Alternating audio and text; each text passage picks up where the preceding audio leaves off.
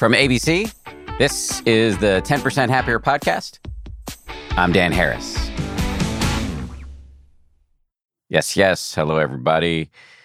Sit in meditation for a few minutes and you are likely to experience some pain, either physical or psychological.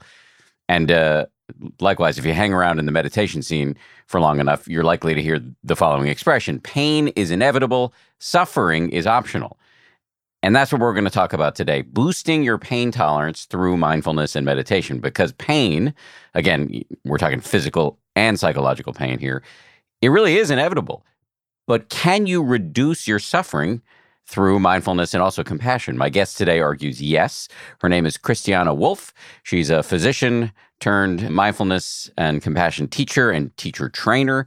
She's an authorized Buddhist teacher in the Insight meditation tradition, teaching retreats and classes around the world. In fact, she completed the IMS Spirit Rock teacher training program in the same cohort as Alexis Santos and Joanna Hardy, who are two mainstays of the TPH community. Alexis actually recommended her for the show, and I'm glad he did. She is the author of a new book called Outsmart Your Pain. And in this conversation, we talked about meditation techniques that will help you have a better relationship to your pain, how to work with the physicality of pain, the stories we tell ourselves about pain, and pain as an opportunity. Before we dive in, one very quick item of business. Getting curious about the way you experience your pain, as Christiane describes here, is Mindfulness 101. Mindfulness is, of course, not a panacea, hence the name of the show, but it can be extremely effective as a tool for coping with chronic pain. And if you're looking for a place to get started, I humbly recommend the Basics course over on the 10% Happier app. It's taught by Joseph Goldstein, one of my favorite teachers, my actual personal meditation teacher. In this course, he introduces you to the essentials of meditation in a series of videos and interviews with yours truly, paired with guided meditations that will help you develop your practice. You can try the Basics for free when you download the 10% Happier app, wherever you get your apps. Okay, here we go now with Christiane Wolf. Dr. Christiane Wolf, thanks for coming on the show. Thank you for having me. I met you, I think, at the tail end of my first meditation retreat at Spirit Rock. That is correct. Yeah. Summer of 2010. And it was a 10-day meditation retreat. It had been a huge roller coaster for me. I had hated it and then loved it and then hated it again. But it was nice to talk to you at the end of it because I thought everybody here is just a crazy person. This is all a bunch of weirdos. And then I sat next to this really nice doctor who sounded like so normal. Thank you. Yeah, that was nice to meet you there. And I remember that you were all excited about that retreat and you had already thoughts about writing about it. A couple of summers later, when Joseph went back to teach the retreat again, he sent me a snarky email that said, "I'm here at the place of your great awakening. I'm surprised they haven't put up a plaque." So congratulations on your new book. Thank you. Let's just start with the title, Outsmarting Pain. What do you mean by that? Yeah, thanks for asking that. In a way, you could say, we don't really want to outsmart the pain. But what we want to do is we want to see how our mind influences the way that we experience pain. And so the book is focused on chronic physical pain, but pretty much everything in the book is also about emotional pain, right? Because it's how the mind tries to make sense of what is happening in our experience and how we relate to that and how we can reduce the suffering. Would it be safe to say that the book, while on some level targeted at folks with chronic pain, is not only about chronic pain, but also about emotional pain that you reference, which is universal? Let's start with physical pain. How can meditation help us have a better relationship? What are some of the techniques we can use to have a more skillful relationship to pain? So one of the core ideas around this book is to become aware that what we're experiencing is usually made out of three components. So a physical component, the sensations that we're experiencing, then the emotional component, right? Emotions that also, of course, show up in the body. And then we have how we think about it, or the meaning about that, right? So we're usually not aware that these are three components, but we experience it as one thing. And then we can label it that as the pain. And then when we go into this, we can look at any given moment. This is actually a fantastic exercise to go like, so out of these three, what is creating the biggest suffering right now? Because, for example, people who have chronic pain and they have a flare up, let's say, right? So you have chronic lower back pain, you wake up in the morning and you go like, oh, there it is. So there is the physical component of that, but it is just a reminder of something, if it's chronic, that happened before. So what the mind does, it goes into like, oh, last time this happened, I lost 3 days of work. I had to take the medication and I had side effects of the medication, right? So there's the story. And then what am I feeling about that? This makes me anxious. This makes me feel overwhelmed. And then I'm thinking also about the future. Will I again like lose work? Will I lose my job? What does that mean for me like down the line? And so what I'm not noticing in that moment, the actual physical pain might not be so bad. Right. And so when we go into that and kind of break it apart and then learn skills to say like, oh, this is how I can work with the emotional component. This is how I can work with the cognitive or like mental, like the thoughts, the story in that moment. Or if it is, should really be true that the physical sensations are what is core center, there are also practices with that. So I can start to break this big box or this big concept apart that from the outside feels overwhelming and I don't want to touch. And that can really make a big difference because it makes you really feel more able to deal with that. That's true of so much of meditation. You're sort of disambiguating, you're untangling the strands of whatever's happening in your mind. And once you take it apart, it doesn't seem so solid. It doesn't seem so unworkable. Exactly. Yeah. And then the more you do that, of course, it's a practice to say like, oh, right, here we go again, right? And then you build confidence on that you can actually be with pain in a different way. So let's talk about how we would build the skill that would give you the confidence, the skill of being able to break the pain apart into the three components. How do we do that? So always is the first aspect is awareness, right? So usually we're on autopilot. We're not aware. We're suffering. We're struggling. We try to avoid it because it's unpleasant. We don't want to look at it. So most important moment always is the moment where you snap out of autopilot and go like, okay, this is what's happening right now. Say like, okay, there's pain here right now. And you can already see that when I say there's pain here right now, I'm not saying I'm in pain, because that goes back to the, do I identify, right, as the person who has pain and the ramifications that come with that. So in that moment, when I say, okay, there's pain here, what I can do is I can say like, okay, so let me just check in and see out of these three, what am I struggling with right now? So if I had a pie chart, what would be the biggest piece here? And then I can really, depending on which the biggest piece is, work with them separately and let the other two just be a little bit more in the background. So if the biggest piece is actually the physicality of the pain, what do you mean by work with it? What would that look like? Okay, yeah. So if it is really that there is just really acute pain right now that is really intense, you have two options.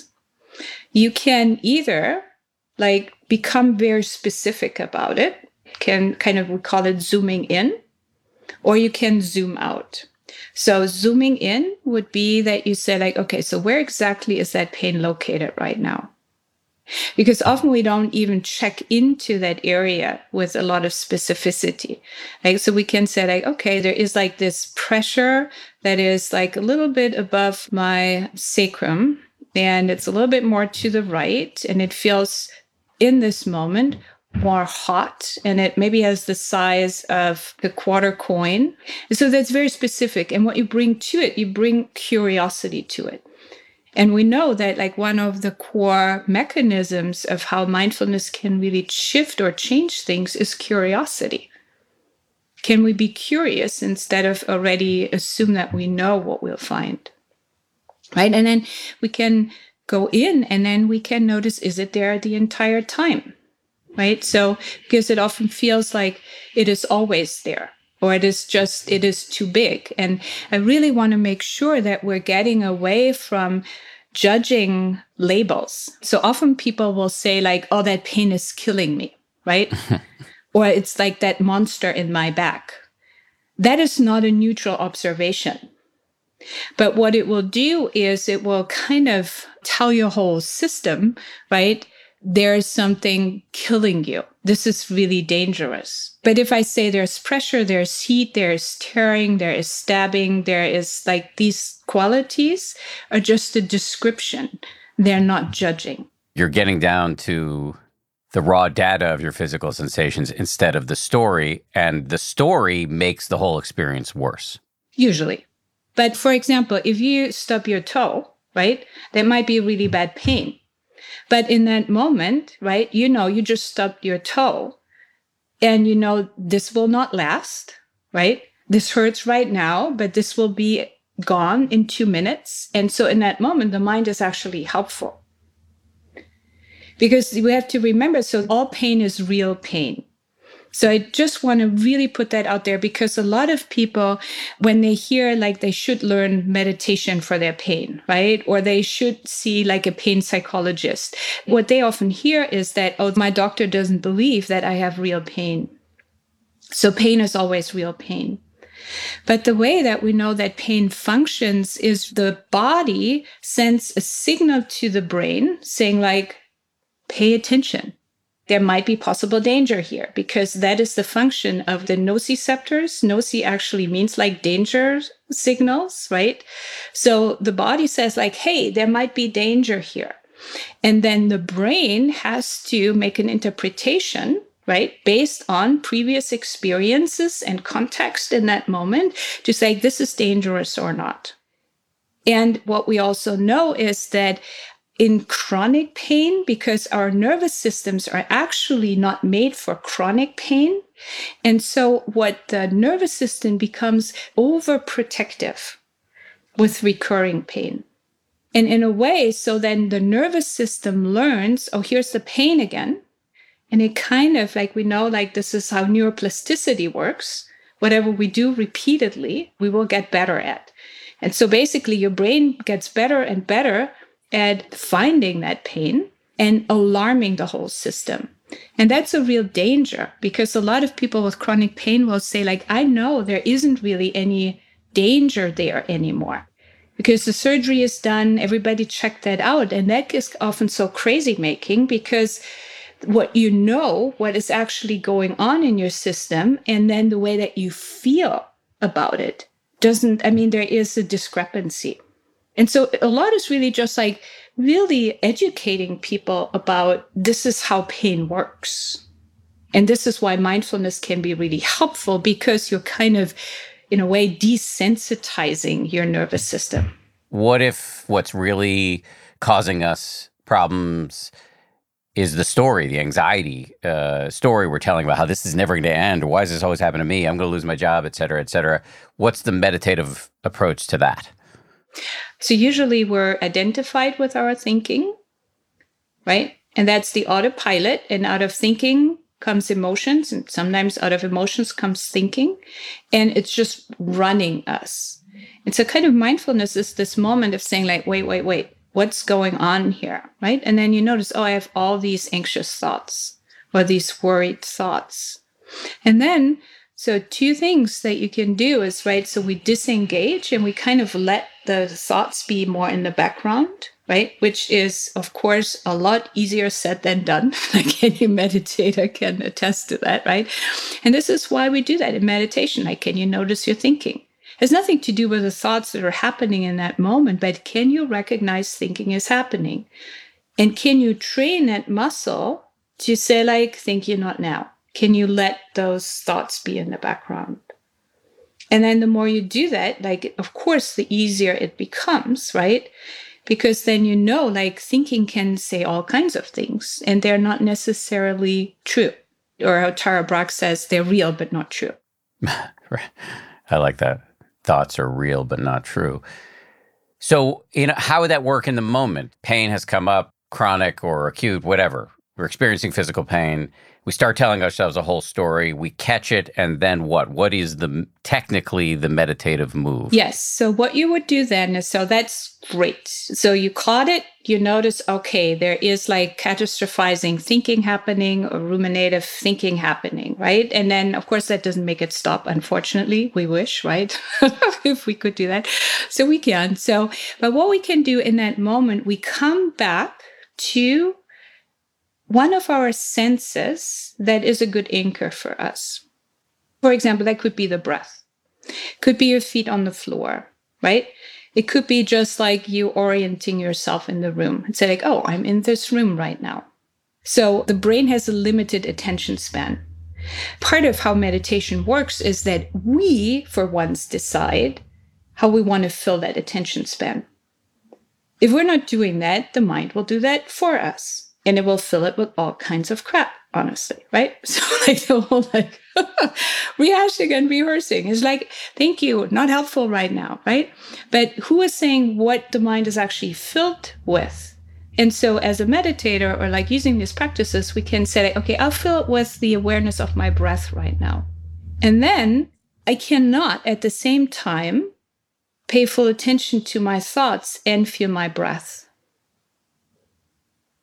I can do either or I do both like half, but not really. And that is also, of course, part of the practice. So it's a little bit like I might like bite my arm a little bit when I'm getting a shot. I mean, I'm going to fill my mind with one kind of pain that I'm comfortable with, that I'm controlling on my own, so that the involuntary pain controlled by somebody else is less salient. A little bit, yeah. You choose. But the thing is, so a lot of what's going on here, what is so scary, that it feels like this is out of our control. And I think like one of the great benefits of meditation is that we are taking back control by choosing how we relate to it. Would you say that from a meditative perspective, and this might be tough for some people to hear, that pain is an opportunity? Absolutely. And it comes back to this as like, show me the person who's never had pain. Show me the person who will never have pain. So we have a human body. Pain is an essential function of our bodies to keep us safe. And then we have this thing happening that we call aging, which we have to learn to come to terms with. And we don't like to hear that. And we don't like to practice with that.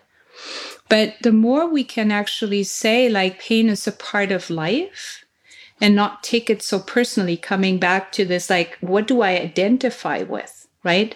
Do I identify with this person that is in pain and how unfair that is and all the mistakes that have been made, right? Which is part of how the brain tries to make sense of it. And that is also part of like, we can really switch to saying like, yeah, pain is a part of life.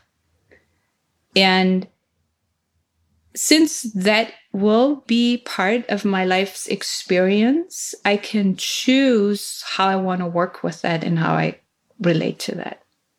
And I really don't want to say that lightly, because I know like a lot of people really have excruciating physical pain, right? So this is not like an easy fix. But just to put a fine point on it, when you say that meditation helps us relate to our pain differently, how does it help us relate to the pain? We learn to not take it so personally. So if this is just like, oh, this is what a body feels like that experiences this particular pain, to compare, this is Christiane who has this pain because I had this accident, because that stupid driver didn't pay attention, right? So you can see how like the whole nervous system starts to get activated again through the story, right? Say like, yeah, this is pain and this is pain in this moment. This is what it feels like. And the other part is, which is really, really important for people who suffer from pain or chronic pain, is self-compassion. Can I just acknowledge that right now this is hard? This is a hard moment right now. And this is, again, the difference between self-compassion and self-pity. that self-pity is all about me and why this shouldn't be happening to me. And self-compassion is an opening up to like, yeah, this is part of the human experience. And I can connect in my mind or in my heart with all the other people who are experiencing exactly the same thing right now. And in a weird way, that is really helpful. Can you get more technical or granular about how we can bring self-compassion to our meditative game when pain is there, chronic or otherwise? Yeah, again, like Kristin Neff's 3-part model of like self-compassion. So the parts of like, as a researcher, that she has like broken down the experience of self-compassion into mindfulness, self-kindness, and shared humanity. So mindfulness, same thing. So what we just said is like, can you become aware that there is pain? Huge step, which is really hard to get to that. Like I will often like walk around like for days before like something says like, wait a second. Oh, that remark did have an effect on me, for example, because I'm so trying to avoid pain. This is about like emotional pain, right? But same with physical pain. So awareness, this is here. And then what we say is, can we just acknowledge this? And can we acknowledge that with the intention of kindness? Or we say like the tone of voice, right? So what we would say is, and we often will like place a hand on the heart or on the part that is painful and say like, this really hurts. This is a moment of struggle. And just in that way that often what happens, because what we want is like, we want to be acknowledged in that way. And like a friend would do that in a way. A friend would say like, you have a hard time right now, right? And then something in us goes like, yes, thank you for seeing me, right? And something softens. And we forget that we can actually do that for ourselves. Yeah, there's pain. Yes, this is true. Not avoiding just looking at it directly, but with kindness. And then, so that's the self-kindness, and then really opening into, this is what it feels like for somebody in my situation to feel that pain. And then we can like internally, energetically, however that works for you, connect with all the other people that have that same experience. They know what it feels like. Right. And this is really the power of support groups where like somebody else looks at you and says like, me too. I get what you're going through. Right. And that does something to our nervous systems. Also, this kind of self-talk, this kinder self-talk. I had, when I first encountered this notion, I struggled with it a lot just because it seemed corny to me. A lot of people really like it, so I want to acknowledge that. But just for me, it seems a little corny. But I've been able to, first of all, just get over myself and do it because again, there's scientific research that strongly suggests it works. Oh, yeah. And I'm, I'd like to suffer less, so I'll take evidence-based practices. But part of getting over myself to do it is not only just seeing the research, but also adapting the language. You can make the language your own. So for me, it's more like bro-ier language, like, this sucks, dude. Yes, absolutely. That's what I would say to a guy friend who broke his leg. Great. Yes. And it's really in the translation, right? If the words don't land, try different words. Or if language doesn't work, try a gesture, right? This is really why we really love to work with physical touch, right? Because there's so much research showing like if somebody holds your hand when you're going through a painful procedure, that makes your pain level drop. So if you are really in pain and you get a hug from a friend, that makes your pain level drop. And so we're making this jump, and I know this is like totally corny, and I work at the VA a lot, right? So they're like some tough guys, so we have to find some different language instead of like, oh, it's so soothing, and they go like, what? They just want to gag, right? And so, but if somebody you're struggling, and somebody puts a hand on your shoulder and just looks at you like, I got you, I see you, right? So how can we do that for ourselves? Is really to see if you place a hand, like your own hand, on the part of your body that hurts. Does that make a difference? Right? Just like, I'm here. This hurts. It's so interesting then, but there are, I don't know if you know this, there are fibers in your skin that are just made for physical touch. Like babies can't survive if they are not touched in a particular way. And those, they're called C fibers. And what happens is they need to be stroked in a particular pressure, in a particular frequency in order to fire. And of course, the context has to be right. So it has to be somebody you trust. Like if the person next to you on the metro does that, right? That won't work, right? But there's something that is built into our nervous systems about touch. So at the VA or like with guys, we will say like, can you hold your own hand? So if you're just sitting around and like there's a chance that you actually have your hands in your lap and kind of holding your right one hand in the other, nobody will see that you are holding your own hand. That's something where it's kind of a stealth touch. I will often do that like before I give a talk when I'm a little bit nervous. I kind of like squeeze my own hand and internally say like, you got this, right? I got your back, right? And there is something that is really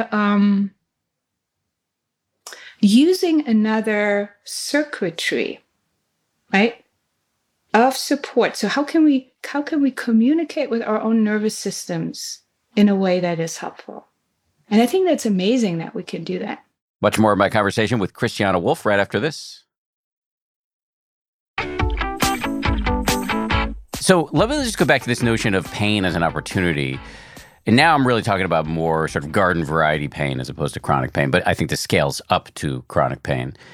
If you're meditating, pain, I believe you argue in your book, is an opportunity to boost your capacity for concentration, or to use the meditative term of art, samadhi. Have I put that correctly? And if so, can you sort of hold forth on it? Yes. There are few things that will get your attention the way pain does, because that is what it is hardwired to do. And so in a meditation setting, to have like not too much, right? So it's like always, it's a Goldilocks, like not too much, not too little, but to actually have like a form of pain in the body, right? You can choose to either move, right? And make the pain go away. Or you can, like if you're on a retreat, that's mostly like, right, that is where samadhi is mostly happening, or concentration or deepening concentration, is you can choose to actually use that as the object of your attention. Sometimes meditators will report that then pain stops to be painful, but it is just an intense experience. And then it gets really interesting, right? Because as a society, we have learned so deeply to fear all kinds of pain. And so when this fear stops and we can just really be with it, then it becomes just a pulsing vibration and something that is just like an amplitude, like changing all the time, right? And if you can stay with that, that can actually like bring you quite deep into concentration. And so Shinzen Yang, right? He is a meditation teacher. He has a whole book on that, right? Because he took up pain practices when he was practicing in Japan, really as his core method of going deeper into concentration. And so he has the saying, like, there is no pain. Pain is a construct. I would say, like, for the average meditator, that is maybe a little bit too far out. And it might be good to know that that is out there too. In terms of meditating with pain, have you heard Joseph Goldstein's expression, in order to mind? Yes. Do you want to explain what that means, what he means by in order to mind? I mean, I would love to hear like your understanding, actually. In order to mind is to make whatever's ailing me, whatever's bothering me, whatever's unpleasant in my experience, to turn that into the object of my meditation. In other words, to focus my mind on that. In order to? Well, his point is that you may notice that you're doing that in order to make it go away. Yes. That absolutely. you have an agenda. Yes. And of course, that desire or agenda is a classic hindrance in meditation. And so I think his advice is just to notice the in order to. So you're noticing the pain, but then you might notice, oh yeah, am I doing this with the subtle or not so subtle agenda of making this itch subside? Notice that too. Yes. And that is actually a very powerful practice, because as long as you're still doing that, however subtly, to manipulate your experience, it's hard to truly let go. And this is like one of the pitfalls also when we're practicing self-compassion. So like one thing that we will say is like, we're not practicing self-compassion to make the pain go away, but we practice compassion because there's pain. And that makes a huge difference. And at the same time, we're human. Of course, we want the pain to go away. So we're not trying to become like superhuman, but can we become aware? And then what happens actually often is like, okay, so there's the pain, there's the resistance to the pain, and awareness can hold it both. Because usually we come with this agenda without really being aware of it. And then it drives our meditation. And as soon as we can say like, oh, look at the resistance. There's the pain, there's the resistance. And can I allow both to be there? Then there's more freedom in the resistance to get bigger, to get less, to dissolve. I'll give you another Joseph-ism. He also says, awareness doesn't care. And that you can use that as a little mantra in your mind that, okay, yeah, you've got an intense pain somewhere, emotional, physical, and you can just remind yourself, oh yeah, awareness doesn't care. The knowing faculty of the mind, our raw awareness, doesn't actually care, which is, I think, what Shinzen Young is getting at when he says pain isn't real. I phrase it into like, awareness doesn't care what it is aware of. And that is just like, oh, this is not this special thing that we do over here. And then there are other areas of our lives where we can't apply awareness. No, awareness is really just like the function like a flashlight. So it's dark, you don't see anything, you use a flashlight to shine light under your bed. And then, whoops, like, wow, there are all these dust bunnies under there, right? Which you didn't want to see, but now that you've shown your light onto them, like here they are, right? The light just does the function of lighting up. But then, of course, what is really important to also remember that we want to use mindfulness not just in the concept of paying attention.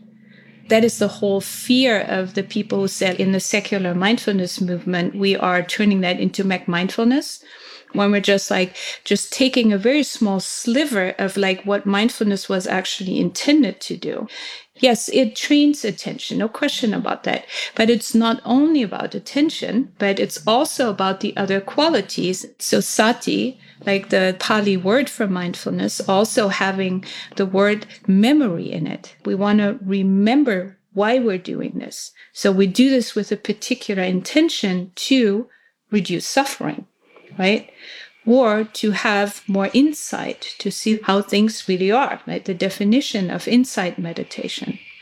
And then what we also want to see is, what is my intention? Why am I doing this? Why am I paying attention to this?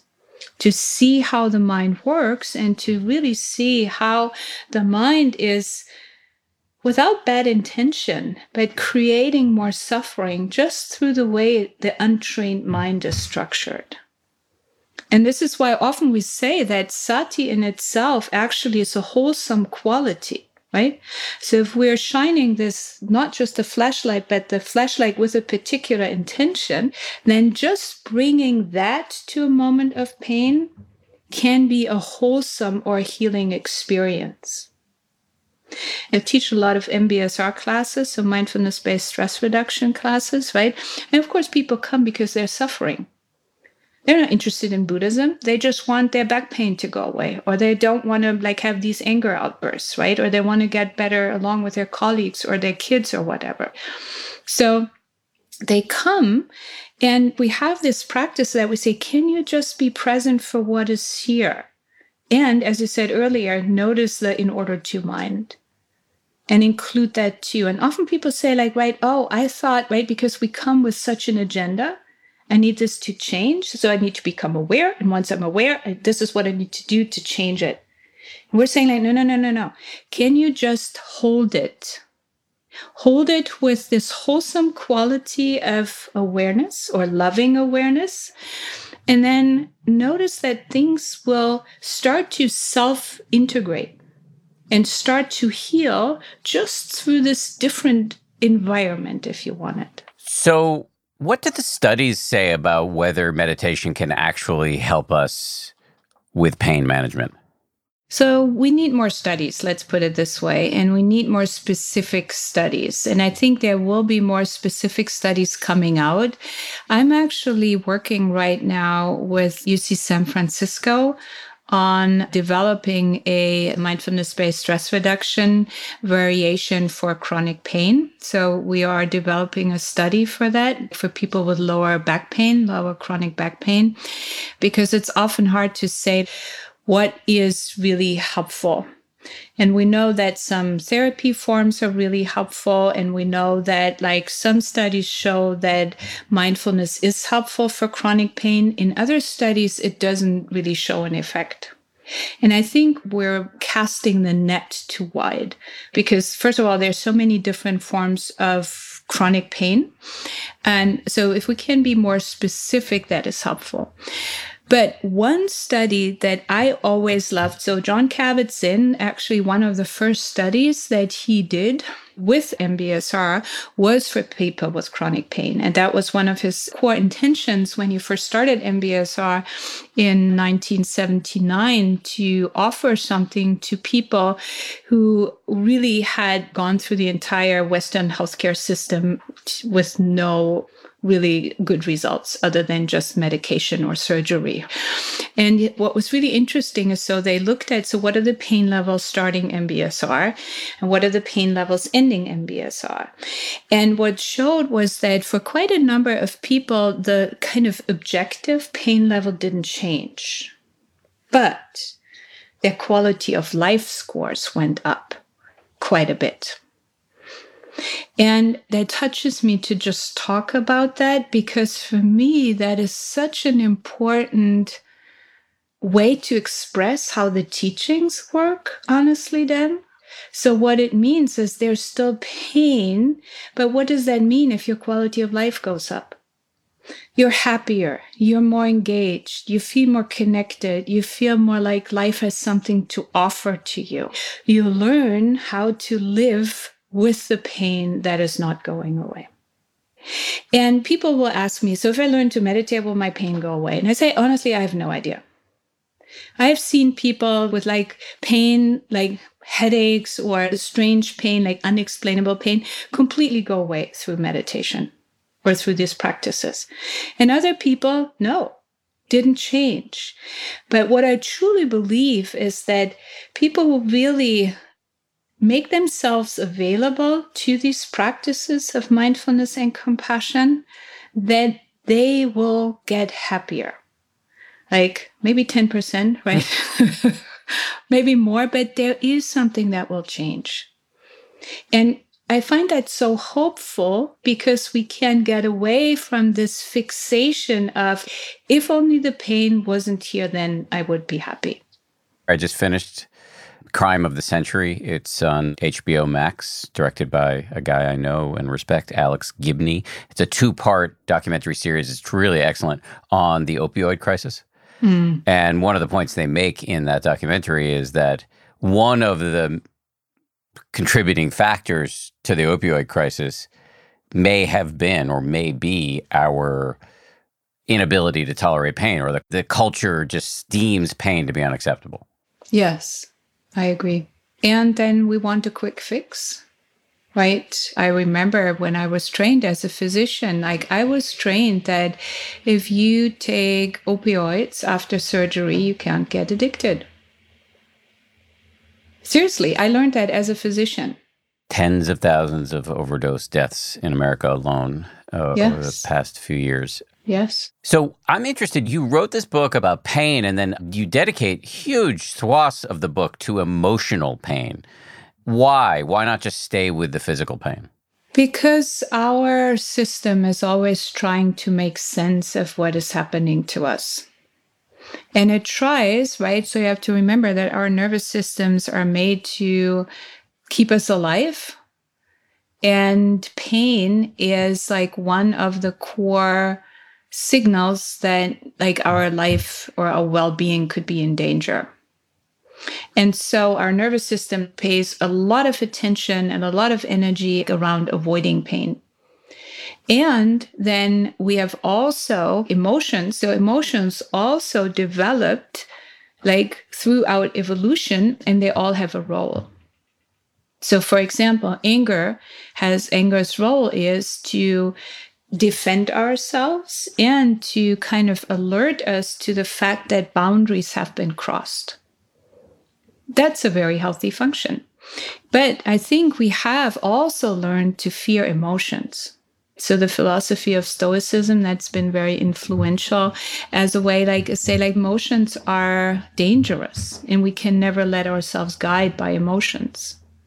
And then the whole idea that we value cognition so much over emotions, and we say like, don't be so emotional, right? That is not a compliment. Right? Or we say, oh, that person like can be trusted because they are run by their emotions. So emotions have a really bad rap. And what we're trying really to do with this practice is to say like emotions are not the problem. What we're doing with this and how we're relating to emotions, that's the problem. Right? So just like we say, and I'm sure like Joseph has said that too. So this is like that you're not responsible for the emotions that are coming up. You're responsible for what you do with them. Just like you're not responsible for the thoughts that are coming up, but you're responsible for what you do with them. And we're shifting away from this idea as, oh, there's something wrong with me, or I'm a bad person because I'm feeling this way or I'm thinking that way. Say, oh, let's not go there. It's here.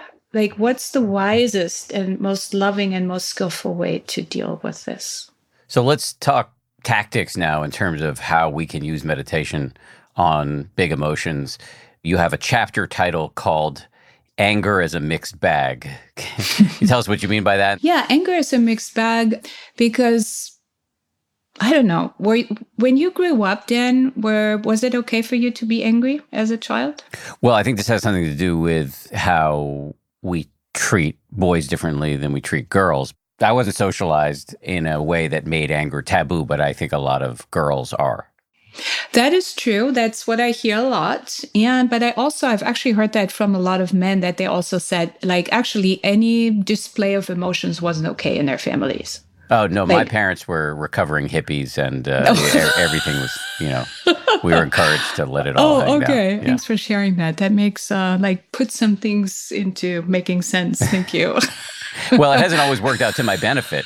I expressed my anger with too much profligacy throughout too much of my life in ways that hurt me and the people around me. So anger itself is not the problem, right? Anger is just something that is arising. Or let's put it two ways. So if we let anger run, right? If we talk about neuroplasticity, right? Like if we are angry a lot, we get really good at being angry. Right? Behavior that we do repeatedly is easier to do the next time and even easier to do the next time. So that is why it is so really important to look at what are we doing with what is arising in the present moment. And so anger can really be a great way, and especially for people who have a hard time feeling angry or who got the message for whatever cultural, right? They're like culture where it's just like, no, you can never be angry. Or the stereotype, for example, like of the angry Black woman. So how are you being angry when you're just like have all the right to be angry and you happen to be Black and you happen to be a woman, right? We're moving into whole other territories here. So like, what does that mean for you to own your anger, right? And so that can be a very big first step for people or for women. Really big step to say, I am angry about this, or there's a lot of anger about this here. Because what that can bring us to is to say, like, I need to say something. I need to stop this. This can't go on like this. So I can use anger as an information, and anger brings a lot of energy. Anger makes us, right? And if not used wisely, to be very damaging or harmful. But if we use that impulse that says, like, stop, enough, this needs to change. So there's the anger as information. And so how we're using that or working with that so that it is not overwhelming and we don't use that as a weapon that hurts other people and ultimately hurts ourselves, right? So there's the Buddhist saying, anger is like you picking up a hot coal to throw at another person, right? So if you're acting out, it will always hurt you too. Because of course, as practitioners, we practice the 5 precepts. And the first precept is do no harm. Do no harm to ourselves or to another person. And yet, like, we're causing harm all the time. So that's why it is a mixed bag. And the way that we practice with that is like, again, like the steps are pretty much always the same. Can you be aware that there's anger in your system? How do you know you're angry? Most of my emotions show up in my chest. Okay. So tightness. Tightness, Yeah. What else? Tightness in the chest and maybe restlessness in the body. Okay. Like I need to discharge some sort of unacceptable energy. Oh, okay. Okay. All right. And right there, we see we're circling back to this idea that something that is uncomfortable is not acceptable. So the body says, we need to get rid of this. This is uncomfortable. And then we would usually, so if this is not checked, we would go out and do that.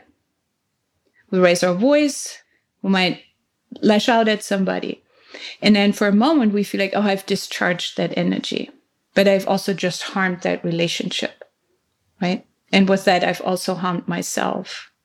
So if in that moment really the principles are always the same. Can I be aware of it? Can I hold it without doing anything with it? And the meditation that we use for being with anger is really creating space, which we have mentioned earlier, or an image, because anger is so energetic. Like if you have a wild horse that's just bucking like crazy, you need to give it a wide corral. And so basically what you do, you hold it safe. You make sure it's not like running around, right? And running like through the stables, causing mayhem. But you give it a wide space. You hang out until it will calm down, which it will, because that's the nature of energy. So in meditation, that would work how? Literally. So you notice, you locate anger in your system. Really important. Don't go into the anger story. Because the way that the thoughts are working is they will re-trigger the emotion, right? You know that like something happened, you're like really upset about it, you forget about it, and then something triggers that thought and immediately you have the emotion again. And then you go into thinking again, and that triggers the emotion again. So we want to really stay away from the story because the story doesn't matter in that moment. If there's something you need to deal with it, you can do that later, but right now, so where is it in the body? And truth be told, a lot of people can't even feel anger in the body because they're so disconnected from the body. But if I could locate anger in my body, where would that be? Okay, you sit in your chest and you just feel like that restless energy that needs to discharge, right? That is what you focus on in your meditation.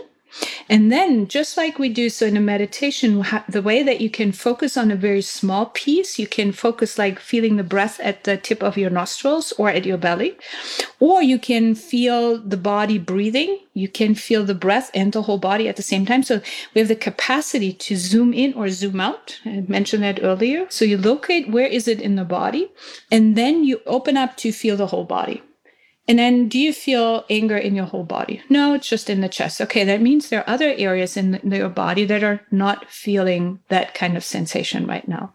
And then it really people can't see this, but I make this round with my arms. And in a way, it's like sometimes an image, I don't want to infantilize anger because anger can be really dangerous. But sometimes in my meditation, it feels like I need to control like a tantruming toddler. So I have 3 teenagers. So I've had a lot of tantruming toddlers at some point, and now I have tantruming teenagers. I hold space for them, make sure they're not harming anybody or themselves as best as I can. And then as we know, right, tantrums will pass. And just experiencing that we can do that and we don't need to do anything with it can be very powerful. Let me ask before we go about another emotion that you write about, which is resentment.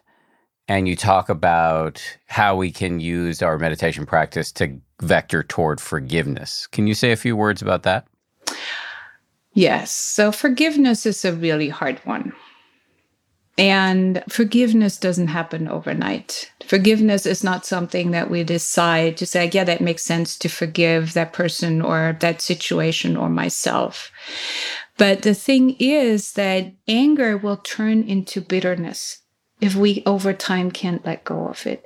And that's just like a yucky feeling, honestly, right? And forgiveness practice can help. And it's really like, Jack Kornfield, he has taught a lot, and I'm actually using his meditation as a foundation because I find that is the most helpful step-by-step way. And he talks about his forgiving his father, his abusive father, over years of doing the practice daily. Just a little bit, and starting out really with coming back to what we mentioned earlier, the intention. Because we have agency over our intention. We don't have agency. As I said, we can't decide to forgive, or we can't decide to be compassionate, or we can't decide to love, right? But what we do is we can set the intention, and then we can keep inviting these qualities in over and over and over, and just trust basic neuroscience, right? That whatever we do repeatedly, that will change us. So what are the steps for forgiveness meditation? Just starting out by, is there a situation where you think you might be ready, right? Or that you want to kind of work on. And then depending on, is it something that you have done? Is that something that somebody has done to you? Or is it something that you have done to yourself? So what is it actually that you want to forgive? And then using actually compassion practice to say, I'm not that person anymore. Maybe I made a mistake there. I moved on. And then you, just like with the loving kindness or the metta practice, we can use particular phrases. People can Google them, or they're also in my book. It's basically out of my own ignorance, out of my own fear, out of my own just being stuck, I made this mistake. And then just really repeating that and feeling into the pain of not being free here. And not if it's in a relationship with another person, that we're still holding kind of the other person. I've learned a lot, and I suspect a lot of people will have learned a lot too. But is there something that we really should have covered here that I failed to bring us to? No, I think we've touched a lot of things. And what I really want people is to not feel that because they have pain, that they cannot have joy and a full and fulfilled and meaningful life at the same time. Right? Because we can really fall into this idea, because I have this, I cannot be or feel a particular way. And that is something really, I think the most important message is, of course, I wish for your pain to go away, right? And of course, you keep searching for solutions. But even if the pain doesn't go away, doesn't mean you can't have a really beautiful and meaningful life. Before we go, can you just remind everybody of the name of the book and any other resources you have on the internet or elsewhere that people might want to avail themselves of? So the book is called Outsmart Your Pain, and I have resources on my website and also classes where I teach about pain and a lot of guided meditations and retreats that I'm teaching. And my website is just my name, so ChristianeWolf.com. Christiane, thanks very much for coming on. Thank you so much for having me. That was a pleasure. Thank you. Thanks again to Christiane. That was a great chat from my point of view. This show is made by Samuel Johns, DJ Kashmir, Kim Bikama, Maria Wortel, and Jen Poyant, with audio engineering by Ultraviolet Audio. We had special help on this episode from Candice Mattel-Khan. And as always, a A big shout out to my ABC News colleagues, Ryan Kessler and Josh Cohan. We'll see you all on Wednesday for a brand new episode about secrets.